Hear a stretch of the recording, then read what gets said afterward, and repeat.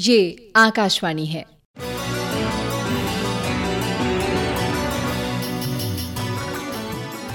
बदलती फिजाएं प्रस्तुत है आकाशवाणी और विज्ञान प्रसार के संयुक्त प्रयास से तैयार जलवायु परिवर्तन और वैश्विक तापक्रम की समझ और प्रबंधन पर आधारित विज्ञान धारावाहिक बदलती फिजाएं की श्रोताओं के पत्रों पर आधारित 35वीं कड़ी। बदलती फिजा में खुद को बदलिए, असर देखने को घर से निकलिए, सुबह की फिजा में तपिश भी मिलेगी, तपिश की लहर में खुद ही संभलिए, बदलती फिजा में खुद को बदलिए, असर देखने को घर से निकलिए।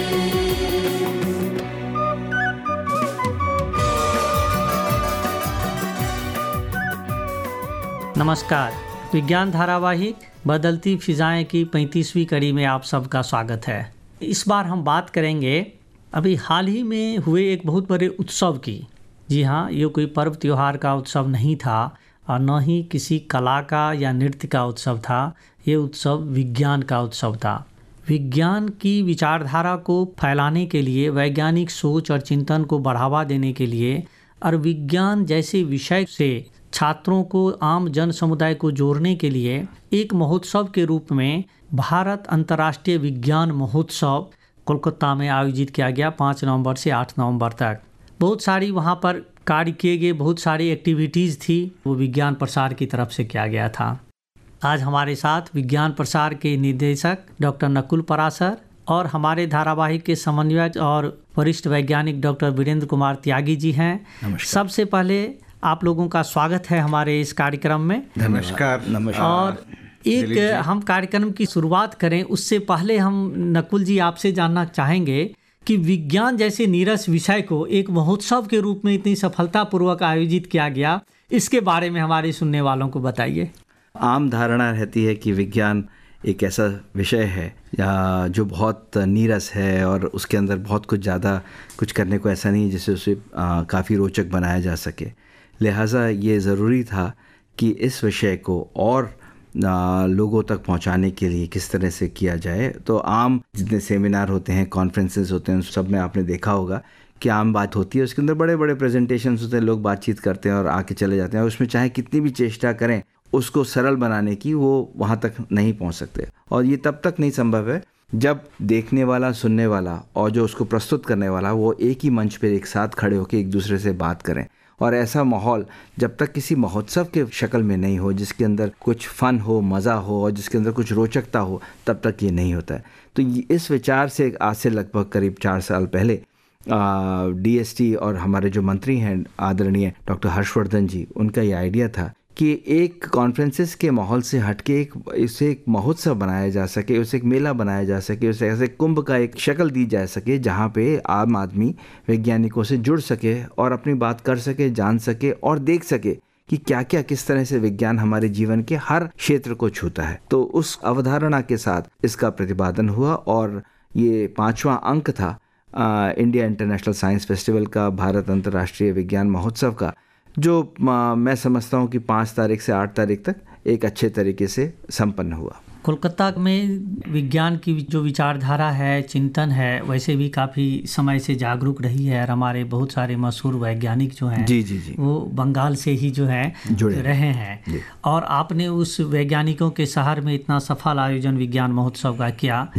त्यागी जी, इस बार सुनते हैं कि विज्ञानिका नाम की एक नई जो है वहाँ पर शुरू की गई थी, आयोजन किया गया है। आप तो विज्ञान धारावाहिकों के लिए अपना काफ़ी कुछ योगदान देते रहे हैं। विज्ञानिका में और साथ ही इस बार के महोत्सव में क्या कुछ था नया जानने के लिए? देखिए, ऐसा है कि जैसा कि डॉक्टर पारेशर ने बताया कि ये 5वां उत्सव था और हर बारी उसमें कुछ नयापन लाने की कोशिश रहती है। तो इस बारी मेरे ख्याल से 5 नए इसमें गतिविधियों को जोड़ा गया था, जिसमें विज्ञानिका भी एक था, क्योंकि विज्ञान को एक साहित्यिक तरीके से किस तरीके से उसको पेश किया जाए, तो एक ये था कि पहली बात की जैसे कि आपका ध्यान भी गया, तो बहुत सारे लोग हैं जो विज्ञान करते हैं, पढ़ते हैं और लिखते भी हैं, लेकिन आपने देखा होगा कि भाषा जो है वो थोड़ी कठिन ही रहती है या नीरस हो जाती है। तो विज्ञान की जानकारी को एक साहित्यिक तरीके से कैसे कहा जाए, तो एक तो इस बात पर लोगों का ध्यान आकर्षित करने के लिए ये एक नया कार्यक्रम रखा गया था। और फिर जो लोग पहले से इस तरह की गतिविधियाँ, विज्ञान नाटक लिखते हैं, विज्ञान कविता लिखते हैं, या किसी भी अखबार में या किसी भी पत्रिका में लेख लिखते हैं, जिनको अच्छे से सराहा जाता है, जिनको एक आम जो हमारा नागरिक है बहुत आसानी से पढ़ लेता है, उसको ज्ञान तो मिलता ही मिलता है, एक आनंद की अनुभूति भी होती है। तो ऐसे लोगों को एक मंच पे लाना, और बहुत सारे आपने जैसा कि इस कार्यक्रम में लगभग 20,000 लोग तो वो थे जिन लोगों ने रजिस्ट्रेशन किया था, और बाकी लोग ऐसे थे कि जो उस मेले को देखने आए और उस इवेंट में साझा किया। और जिसका इंटरेस्ट है कि वो विज्ञान लेखन में कुछ काम करे, तो क्या विधा जिसमें उसको सहूलियत हो, चाहे नाटक है, चाहे कविता है, या मतलब दोहे में विज्ञान कैसे हो सकता है। क्योंकि आपने देखा होगा कि हमारा जो पुराना साहित्य है उसमें छंद में, दोहों में, संस्कृत में जितने भी लिखे गए हैं वो, और या जो विजडम है, ट्रेडिशनल नॉलेज का भी जो विजडम है, कबीर तक अगर हम आ जाएं तो वो दोहों में लिखी गई है।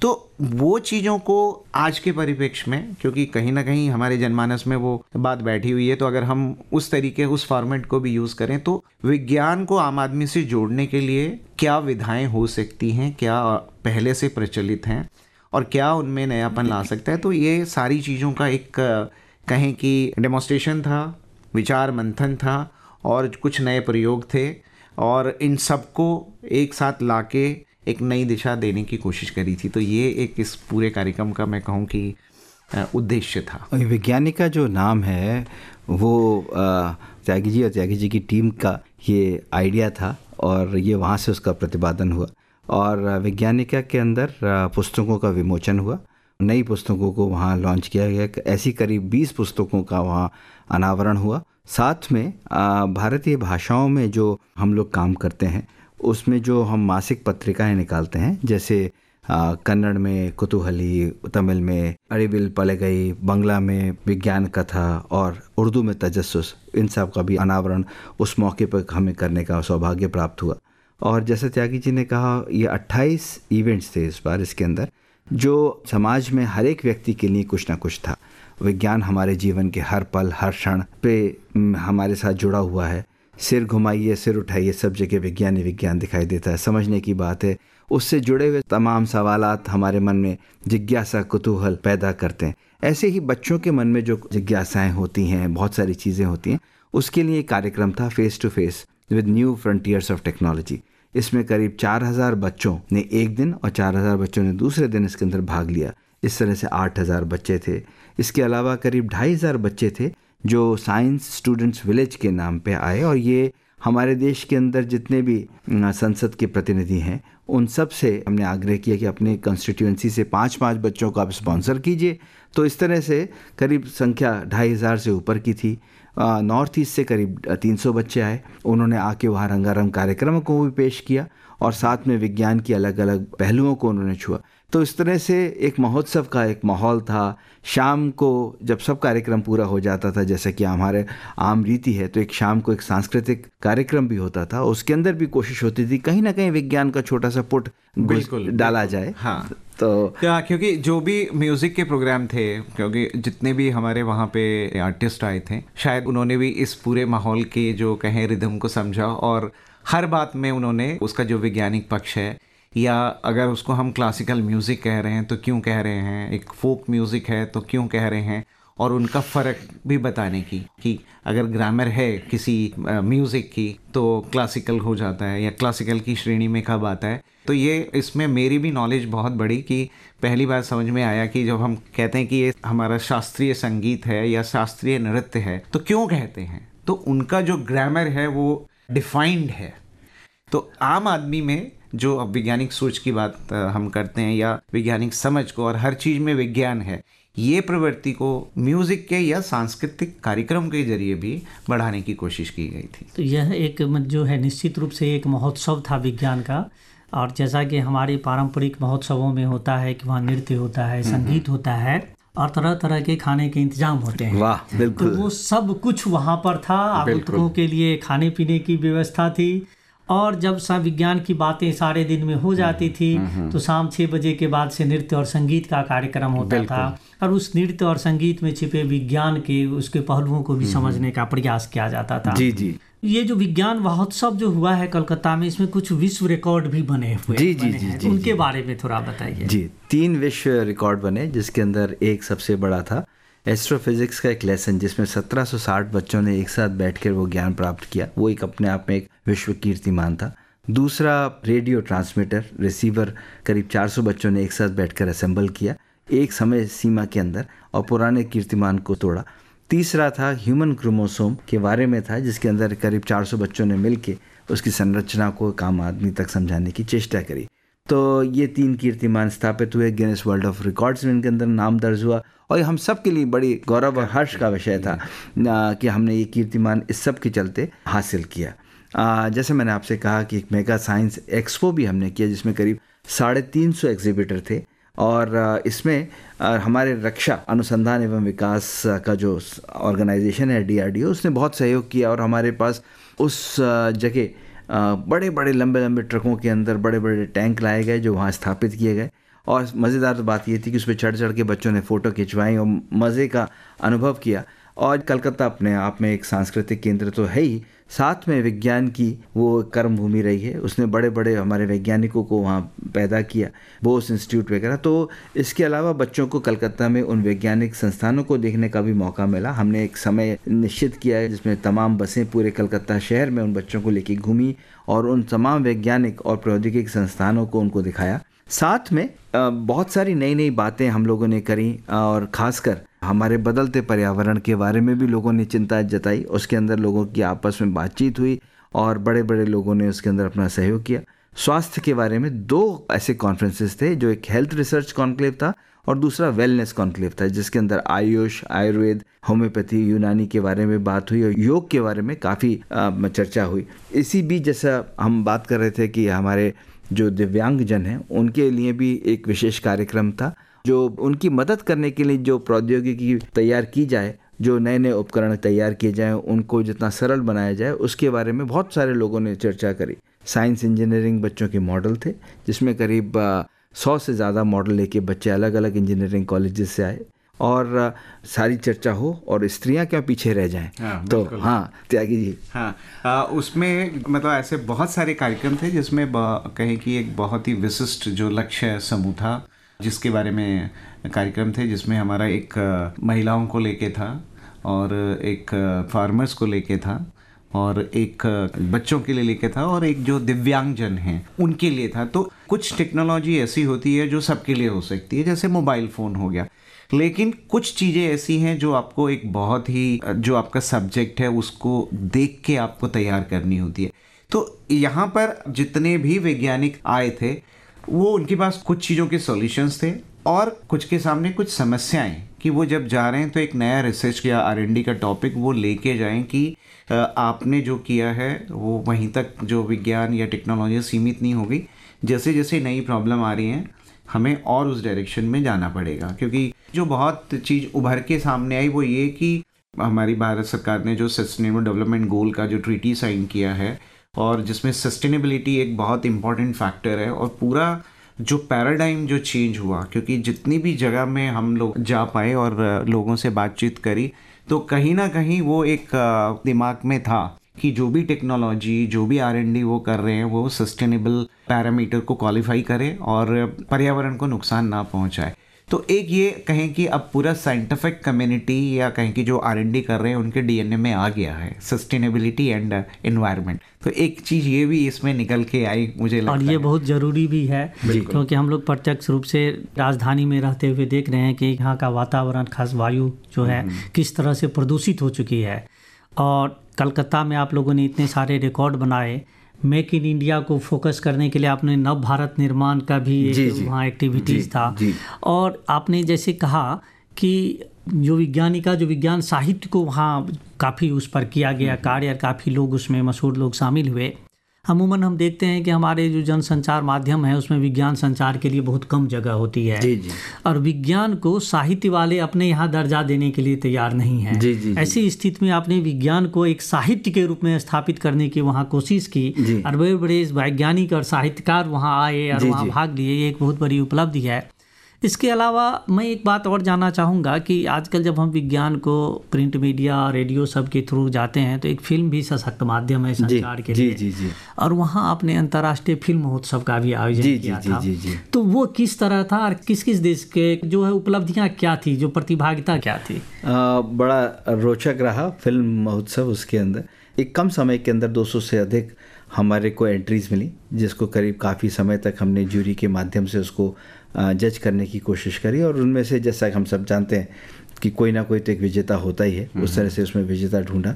और ये कार्यक्रम फिल्म महोत्सव करीब 3 दिन चला और इसमें विशेष रूप से सत्यजीत रे फिल्म एवं टेलीविज़न इंस्टीट्यूट और उनकी निर्देशिका और उनका पूरा ग्रुप सब ने मिलकर कंधे से कंधा मिलाकर हमारे साथ उसका आयोजन किया और अच्छा रहा। उसके अंदर बाल्की और बड़े बड़े लोग आए जिन्होंने अपना उसके अंदर व्याख्यान दिया और परमाणु, मंगल मिशन जैसी फिल्मों को भी हमने वहाँ पे किया।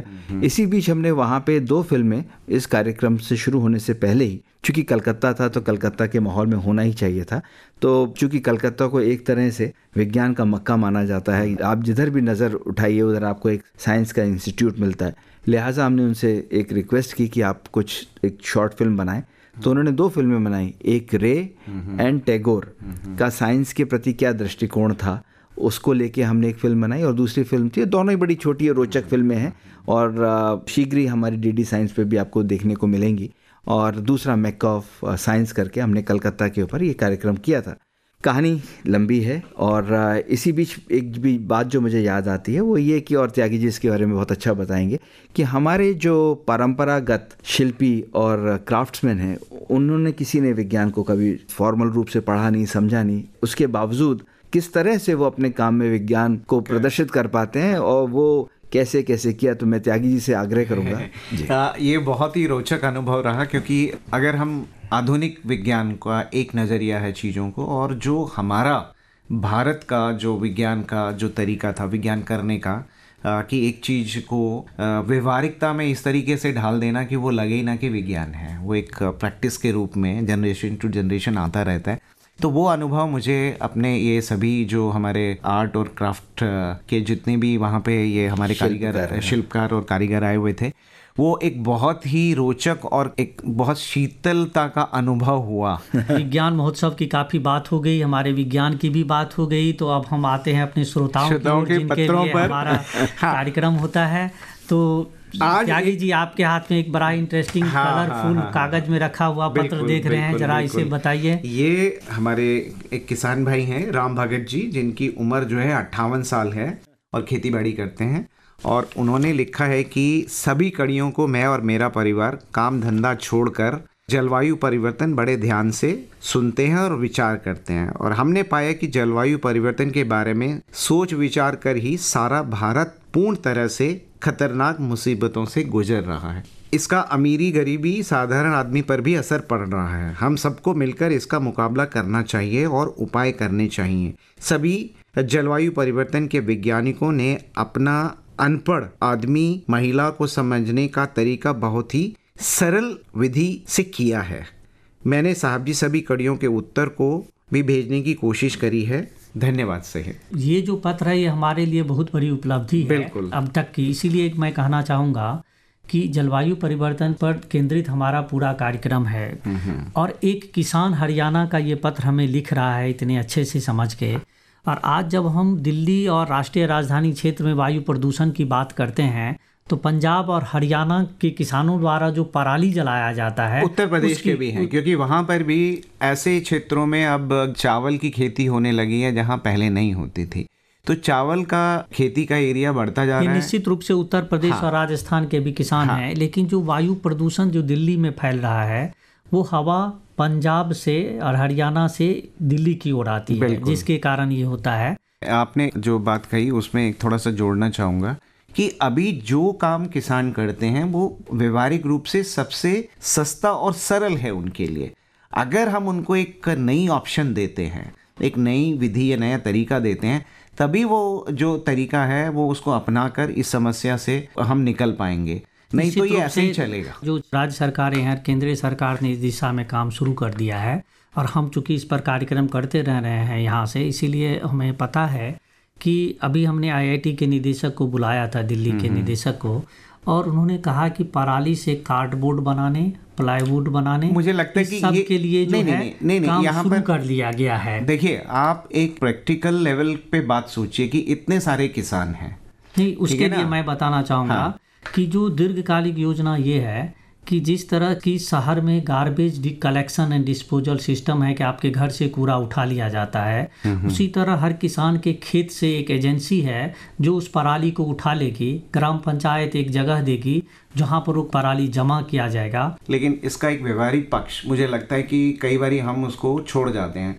कि मैं अगर अपने खेत में ही पराली जलाता हूं तो मेरा उस मामले में जो अप्रोच है वो बहुत व्यवहारिक है और बहुत साइंटिफिक है, क्योंकि वहीं जला के मैं अपने खेत का जो मिनरल लेवल है उसको मैं कम नहीं कर रहा हूँ। अगर आप वहां से कोई उठा के ले जाएगा तो मेरा खेत तो नुकसान में आ जाएगा। 2017 में शोधन नाम की एक परियोजना शुरू की गई थी CII फाउंडेशन द्वारा और बिरला सॉफ्टेक द्वारा, जिसमें 50 गायों को एज ए गोद लिया गया था और उसका यही था कि आप शोधन परियोजना में अब पराली का जलने से खेतों को क्या नुकसान होता है, सेंसिटाइजेशन फार्मर का। तो उसने बताया कि पर टन पराली से इतना किलो कैल्शियम, इतना किलो पोटासियम, ये सब डैमेज हो रहा है मिट्टी का। किसानों को जब ये समझ में आएगा कि वो केमिकल फर्टिलाइजर दे के तो सब्स्टिट्यूट दे रहे हैं लेकिन उसकी मौलिक उर्वरता खत्म हो रही है, क्योंकि ज़मीन गर्म होने से जो फंगल है और जो बैक्टीरिया है वो भी खत्म हो रहे हैं। और निश्चित रूप से ये जो हिसार से लिखा हुआ किसान का पत्र है ये बताता है कि हम लोगों द्वारा किया गया प्रयास जो है वो कुछ न कुछ इस दिशा में काम कर रहा है जी। और यही इसी तरह से जागरूक सारे किसान इस देश के होंगे तो हम मानेंगे कि हमारा देश जो है मेक इन इंडिया और जो विश्व लेवल पे लाने की जो कोशिश बात है प्रधानमंत्री की है, जिसे विज्ञान प्रसार और विज्ञान और प्रौद्योगिकी विभाग अपने कार्यों से पूरा करना चाहता है और निश्चित रूप से सफल होगा जी। आज के कार्यक्रम में जो हम पत्र श्रोताओं के शामिल कर रहे हैं, जो हमारे पुरस्कार के भागीदार हैं, उनके नाम है रामदास चंद्रवंशी जी हैं, ये आशीष हैं, PhD स्कॉलर, एग्रीकल्चर स्टैटिस्टिक्स में PhD कर रहे हैं, ये आरती शर्मा हैं, कुलदीप त्रिवेदी हैं नालंदा से, और विभूति रंजन आर्या पटना से बिहार से हैं, और अंकुर यादव मैनपुरी से हैं। हमारे रेगुलर श्रोता हैं और हमेशा हमें पत्र लिखते हैं।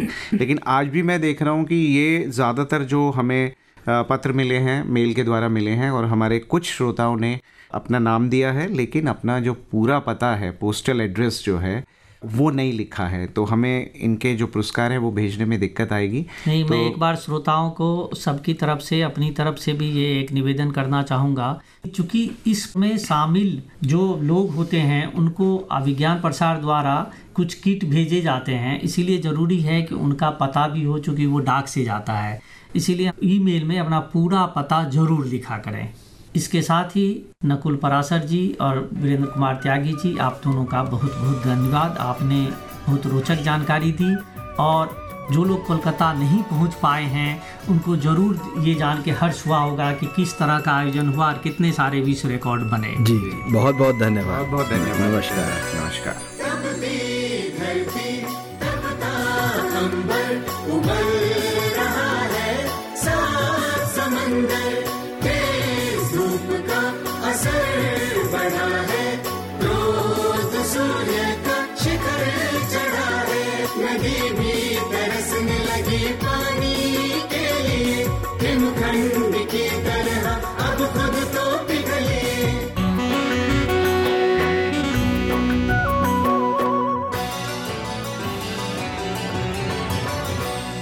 बदलती फिजाएं। अभी आप आकाशवाणी और विज्ञान प्रसार के संयुक्त प्रयास से तैयार जलवायु परिवर्तन और वैश्विक तापक्रम की समझ और प्रबंधन पर आधारित विज्ञान धारावाहिक बदलती फिजाएं की श्रोताओं के पत्रों पर आधारित 35वीं कड़ी सुन रहे थे। प्रतिभागी विशेषज्ञ थे डॉक्टर नकुल पराशर, निदेशक विज्ञान प्रसार, डॉक्टर वीरेंद्र कुमार त्यागी, वरिष्ठ वैज्ञानिक और समन्वयक विज्ञान धारावाहिक। संचालन कर रहे थे दिलीप झा। शीर्षक गीत डॉक्टर मेहता नागेंद्र सिंह और प्रस्तुति सहायक नवीन कुमार। हमारा पता नोट करें। विज्ञान धारावाहिक बदलती फिजाएं, द्वारा निदेशक विज्ञान प्रसार, A50 institutional area, sector 62, Noida 201309। आप अपने सुझाव हमें ईमेल द्वारा भी भेज सकते हैं। हमारा ईमेल पता है radio@vigyanprasar.gov.in। श्रोताओं, हमें इंतजार रहेगा आपके पत्रों का। अपना पूरा नाम, पता, आयु, व्यवसाय जरूर लिखें। यदि विज्ञान क्लब से जुड़े हैं तो कुल सदस्यों की संख्या लिखना ना भूलें। हाँ, अगर आपके मन में कोई प्रश्न या जिज्ञासा हो तो वो भी लिख भेजिएगा। धारावाहिक बदलती फिजाएं की अगली कड़ी आप अगले सप्ताह इसी दिन और इसी समय सुन सकेंगे। नमस्कार।